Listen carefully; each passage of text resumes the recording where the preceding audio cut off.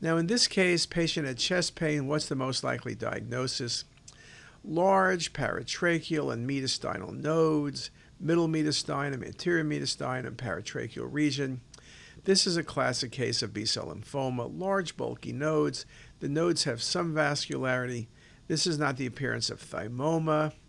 Theoretically, it could be metastatic disease. Renal cell is one of the common mets to give mediastinal nodes. Sarcoid, perihilar, subcarinal. This is too bulky. This is a great example of lymphoma.